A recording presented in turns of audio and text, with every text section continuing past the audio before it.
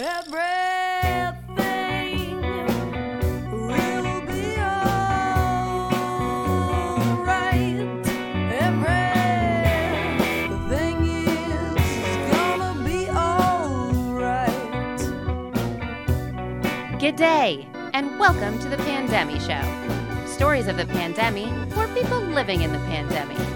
No one is alone on the Pandemic Show. Thanks for joining us as we unite humanity through stories of hope, connection, and community in the face of the global pandemic. We are all in this together, and we're glad you're here together with us. Thanks for taking a moment to like, subscribe, and follow the Pandemic Show on social media. Thank you for joining us as we transcend time and space to talk racism and privilege with a star. The only guest of the Pandemic Show ever to be on Sesame Street and The Elephant Show. We are in for a unique perspective, a perspective based in experience and time. Thank you so much for joining us. Who are you? Well, I'm, of course, Murray McLaughlin, and I got it's a kind of a double-edged sword how things changed from A to B in the pandemic. Because before my sister really became seriously ill, she has Alzheimer's, my brother was in an advanced state of dementia. And on March the 10th of 2020, just as the pandemic was rearing its ugly head, I was able to be with him playing a little taped music into his ear, Sinatra and Tony Bennett, all his favorite artists, as he passed away. So I was able to be with him during that time, and what really struck me and made me really think hard was all of those people suddenly who were losing people and couldn't be with them. That was horrible. So the real truth is, like, as far as what changes physically or tactically the pandemic has wrought in my life, the vast majority of what it is that I do hasn't been terribly affected by it, except for touring. I suddenly couldn't, I had 26 concerts booked that were canceled because all the theaters shut down. But I think what really struck me was that it hurt people. I hate to use this term, but it hurt people a lot more who were kind of down the food chain for me. Musicians that I might work with, or, stagecraft people, lighting techs, transportation people, like just the infrastructure that allows me to do what I do. I mean, when I'm touring, essentially I'm a small business, and You're an entrepreneur.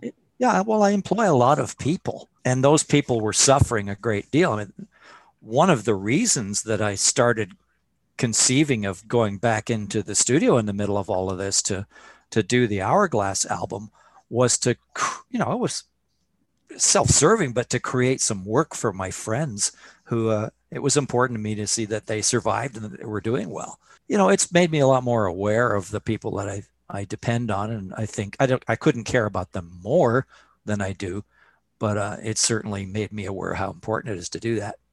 Well, Murray, thank you for sharing that with us, and our condolences. It's special that you got to have that moment and be there to support him, and it shows the power of music. And your new album, Hourglass, it is a social commentary. It is a mirror that society needs to look at, especially here in Ontario where we are.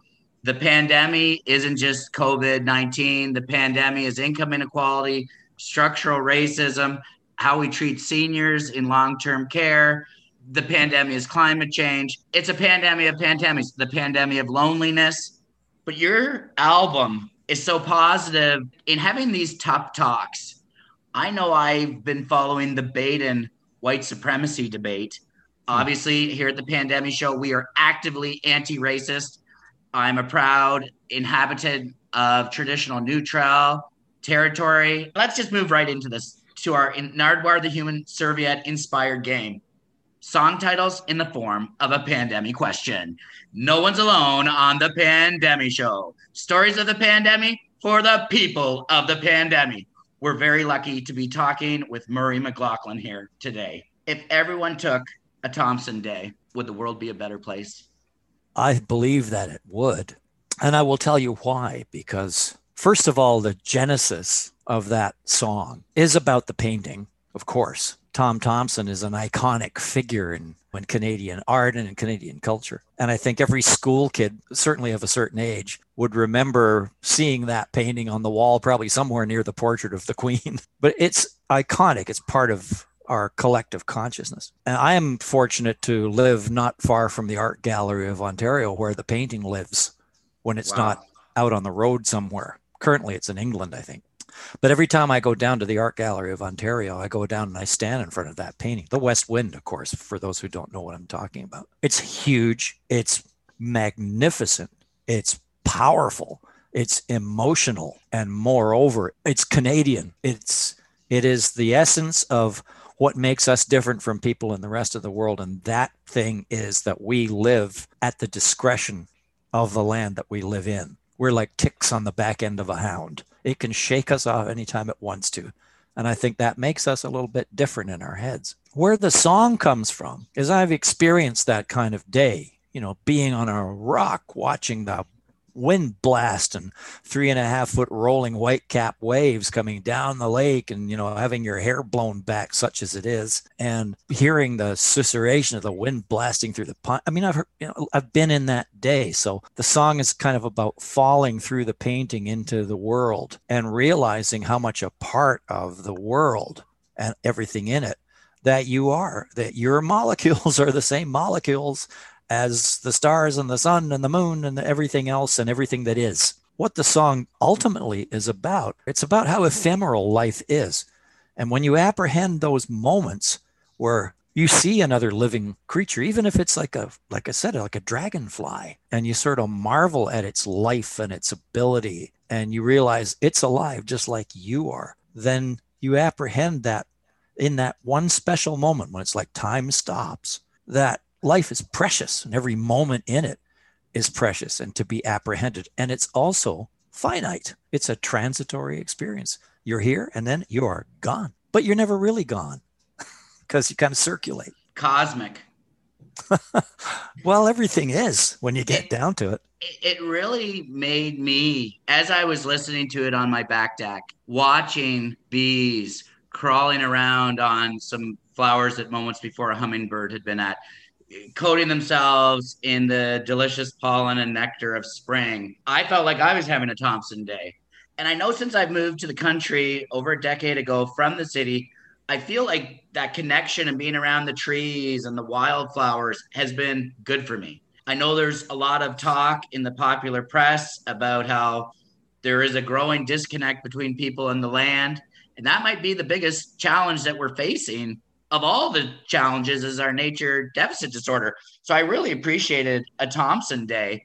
And how important do you think nature is during this pandemic with the added layer of complexity to life? One of the trends people have said across North America and Europe is that first part of the pandemic and lockdown, they heard nature. So the pandemic seemed to have been a blessing at the beginning in terms of that connection with nature and people becoming more connected to what's around them. But I think I've seen a lot of evidence of what you're describing. I know people that make a regular practice now of going and walking out to the end of this mammoth. It's a man-made construction called the Leslie Street Spit in Toronto, but it's been taken over by wildlife. And, a lot of people now, they're out walking because they really can't go anywhere else. So they're experiencing the world in a very tactile and physical way that they really haven't before. And you're right about what your observations are about a nature deficit.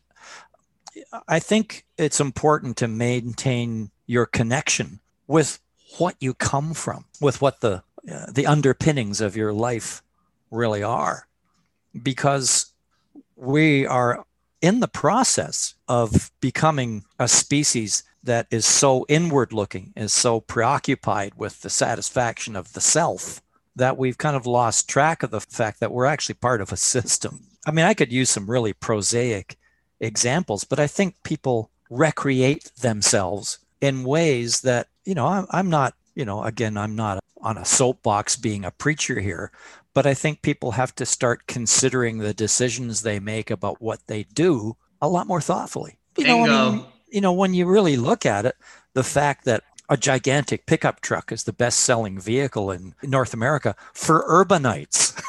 And they're not like hauling hay bales, right? It's not practical. A lot of the trends we see in our disposable fashion and disposable consumer society before times, the supply chain shortages that we're experiencing now, I wonder if they'll be a disruptor in terms of maybe changing the supply chain to more sustainable types of things, moving back towards the local. It's going to be interesting in the years and decades to come to see how we come out of this pandemic in terms of how we treat the earth. Yeah, I think you're on to a very important point there. I mean, to get asparagus in January in Toronto, it has to. So I mean, that's hardly efficient. So what you're seeing now is in the growing seasons, you're seeing the emergence of a lot of local farmers markets. There's one just down the road from me. You're seeing the emergence of vertical farming, of these agricultural efforts that can provide a lot of locally sourced and probably higher quality food without burning 140,000 pounds of kerosene to get it here. Next question, pandemic question in the form of a song title. Pandemic blues. How do we heal the pandemic blues? Well, I think that message is in the song itself. I wrote Pandemic Blues to make people feel a little bit better, a little bit more relaxed, to chill, to not think this is like the end of days, because this has happened before. I mean, I'm a great reader and a student of history, and most people who read history understand that many of the things that were happening today. Well, here's some examples. 1918, the First World War has just finished. What follows on the heels of the First World War is the Spanish flu. Killed millions and millions of people, young, vital, healthy people. Crashed the economy of Europe and crashed a lot of the economy of North America. Young men would go out to work in the fields in the morning and they'd be dead by dinner time. Exactly. But it also was a period of time that the unrest that was created with all of this sociological upheaval saw the rise of anti-immigration riots, the emergence of the Ku Klux Klan, the entrenchment and real meaningful entrenchment of the Jim Crow laws and voter suppression in the United States, for instance. All of these, and eventually the rise of a fairly large National Socialist contingent in North America as well. So does it sound familiar?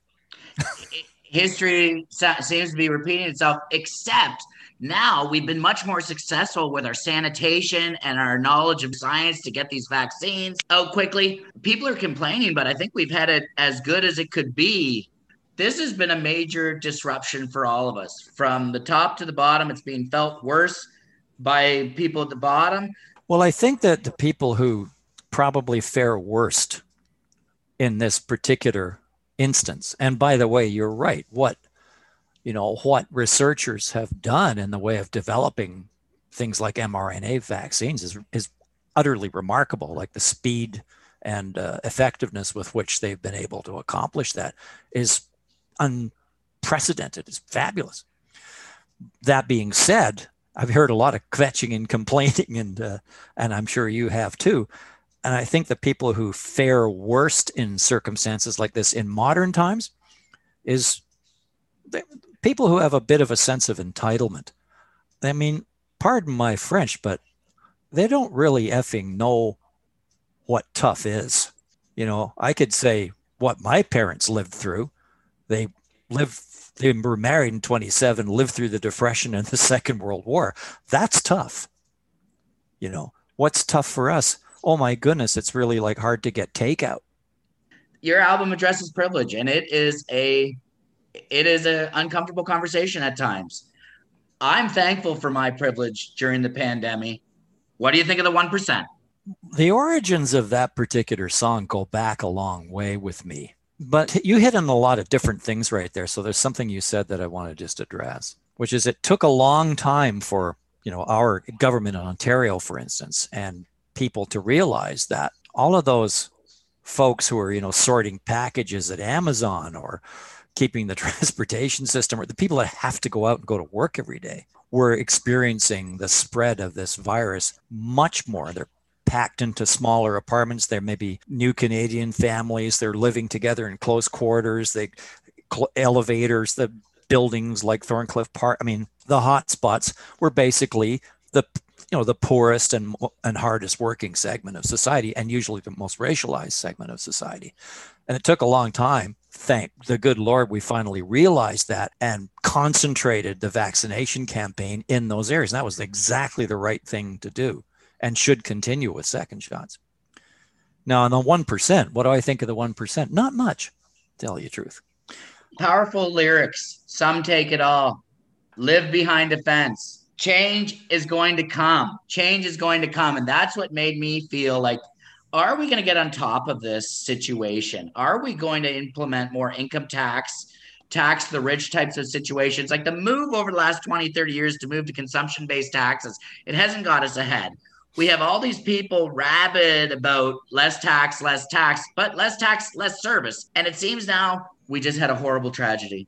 Somebody went crazy and drove their car into a family. It's been labeled Islamophobia. Like people are snapping and people need support. But when we're going when we have got a government mindset of slash and burn social programs and identity politics, pit each person against the other, I feel like your song gave me hope that these things are going to change and we're going to be able to come together all together. Well, as I mentioned, that song has its roots in a period long before this time. I don't know if you remember or not, but there was a thing that happened called the Occupy Wall Street movement. And that was like the first shot of this. And they were generally ridiculed by the media as being, kind of lacking focus, not being able to articulate why they were there. And I looked at that and I went, I know exactly why those people are there. They're terrified. They're looking at irresponsible multinational corporations that really have no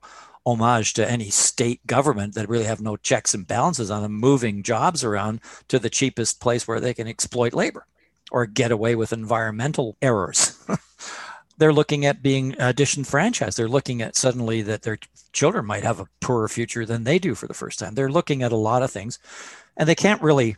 They're just angry and they're scared. And a lot of those people have morphed into angry and scared in a really, really bad way because, I'm an old martial artist, and my belief is all bad things come from fear. You make Bingo. people afraid, bad things happen.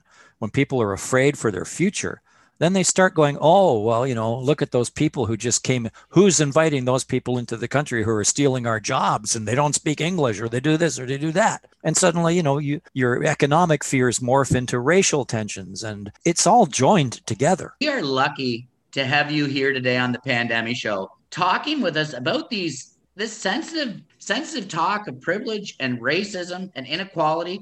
Can you speak to your powerful song, I Live on a White Cloud? Sure. Like all of the world, when George Floyd was publicly murdered by a police officer, I was appalled and revolted, angered, but also, again, being a student of history and a follower of the experiment from the end of slavery through the Jim Crow laws to the civil rights movement to now, and not just the wrongs done to Black people in North America, but also to Japanese people in North America, or Chinese people in North America, or indigenous people in North America.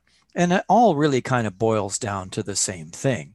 It is a group of people have decided that some people are inferior and not as intelligent, not like them, don't share the religion, and therefore are there to be either exploited or kept down out of the process by which people get ahead economically or spiritually or politically. And, my feeling is somewhere along the line, all the people that decided to do that made the cardinal sin. I think they understood that what they were doing was wrong, but they did it anyway. They did it for self-serving reasons. And I think that a lot of folks have to look really deep in their hearts and go, well, if I recognize that something is wrong, there's no equivocating that. It's wrong. It's wrong. And we shouldn't do that. It's either wrong or it's not wrong. And if it's wrong, we shouldn't do that. So, yeah, we've had truth And now we need reconciliation. We need to make right. We need to make it right. Now, like in my history, long before the George Floyd murder occurred, I remember particularly a really terrific guy I worked with at one point. I won't bother with naming him. He was a very well-to-do, successful black man. One day he was a little bit late for something that we were doing. He apologized when he got there. He said, "Yeah, I was a DWB." And I said, "What's that?" This is a long time ago. I said, "DWB, what's that?" And he said, and he looked at me like I had two heads. He said, "You don't know?" I said, "No, I've never heard Driving that while before." black. Yeah, driving while black. And so he explained to me what exactly that meant. And I couldn't believe it. I mean, this is Canada. This is Canada. And there's a very different standard for this man than there was for me, a white person who, yes, sir, no, sir, can I see your identification, sir? Blah, blah, blah. But no, I don't have to keep my hands on the wheel or occasionally have a hand on the sidearm. So that was then. And I think now things are evolving to the point where you're seeing police officers and, South Asian police officers and Asian police officers and black police. That's good. That is the way it should be. All our institutions, political, otherwise, sociological, should reflect who we are. Moreover, the idea that there's fundamentally, we all share 99.99% of our DNA. The differences that exist between people are entirely superficial. And somehow the notion that that isn't the case has gained some traction. And, excuse me, again, it's wrong. It's Bingo. Just wrong. Murray McLaughlin, thank you for joining us today to have an important conversation around race and privilege. And I am looking forward to Hourglass with these amazing songs that will get us thinking. They're politically astute, yet socially refined. Well, thank you, Dave. I appreciate that very much. What do you envision the world being like as we move through the pandemic? We're now in the vaccine diplomacy stage of the pandemic. The major superpowers are distributing vaccines to their sphere of influence. Cuba's got 5 vaccines now. It looks like we're coming out of this COVID-19 pandemic, but all the other pandemics exist. Your thoughtful lyrics, analyzing history, helping us to understand the present. What do you think we're in for? I don't think we're in for the status quo. I don't think that things are going to be the same. I think a lot of people have been, as they would by any major sociological global event, people have had the chance to re-examine what they do. I was looking at the business section of the Globe and Mail today, and here is a big article about oil producers who are going like, okay, we've read the tea leaves. Now we're going to get into hydrogen and green. I mean, that's like ExxonMobil. Well, So- it's similar to the legalization of marijuana, and high-ranking people who used to be against it are now running the companies profiting off. Well, I've always believed that the decriminalization of drugs was, front and center on the social agenda, basically criminalizing people who have a dependency while creating an environment where organized criminal gangs can prosper is a really stupid strategy. And it's Bingo. been going on for really a long time. But, I think that we should treat this as a public health problem, not as a criminal problem, regardless of the nature of the drug. And the opioid pandemic has also flared up there's so many nuances of the pandemic. It makes me think the after times. It makes me think of Creator Story I heard from White Owl Ancestry near New Dundee in their sugar bush, that at one point the sugar maple just oozed syrup, and the creator watered it down so people would understand the benefit of hard work, and collecting the sap, which is only 3% sugar and 97% water, and then having to boil it down and do all that work for that goodness. I think that's a parallel example to what we're going to need to do coming out of this pandemic to make sure we reach equality, justice for all. In a very whimsical way, Dave, I mean, if the lesson was we all got to work harder, we'd be eating birch syrup. And I'm using it as a metaphor that we have to work harder for a common common system of equality and justice for all. Murray McLaughlin, a pleasure and honor of which we, the people of the pandemic, are sensible.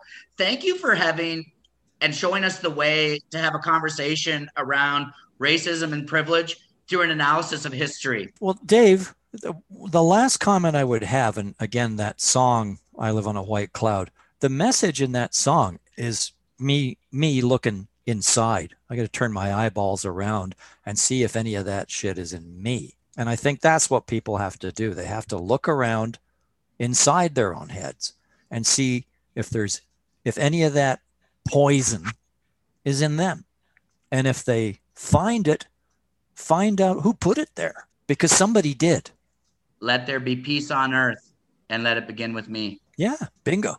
Thanks for listening to the Pandemic Show. We're all in this together, and we're glad you're here together with us. Physically distance with us at pandemishow.com. Be a part of our community by subscribing to and sharing the Pandemic Show. Thanks for taking a minute to email an episode, share a link, or promote us on social media. Pandemic Show is on Instagram, Twitter, Facebook, and Reddit. Stories from the pandemic for the people of the pandemic. Do you have an interesting pandemic story and want to share? Email us at pandemishow@gmail.com. Thanks to all our guests.